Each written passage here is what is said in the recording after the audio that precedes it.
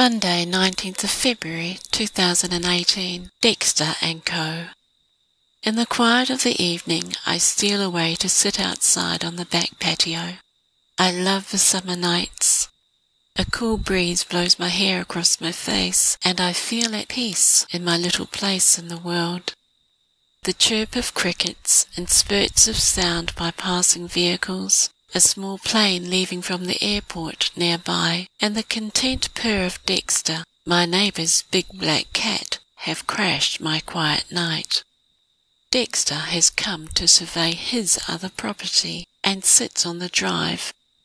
I can see his shadowed shape on the outer edges of light cast from the house.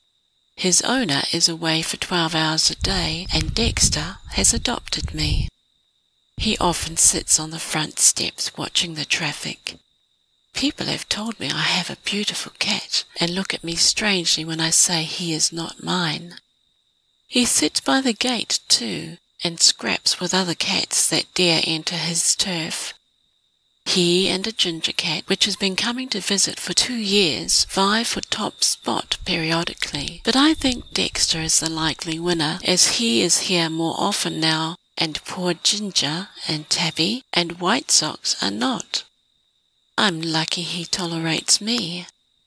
I used to chase them all off by spraying them with the hose on full blast, but the more I did not want them, the more they strove to take up residence.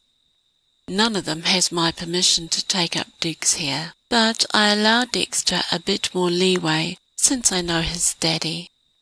I wish they would leave my seat clean for me. They don't seem to care that I'm allergic to animal hair.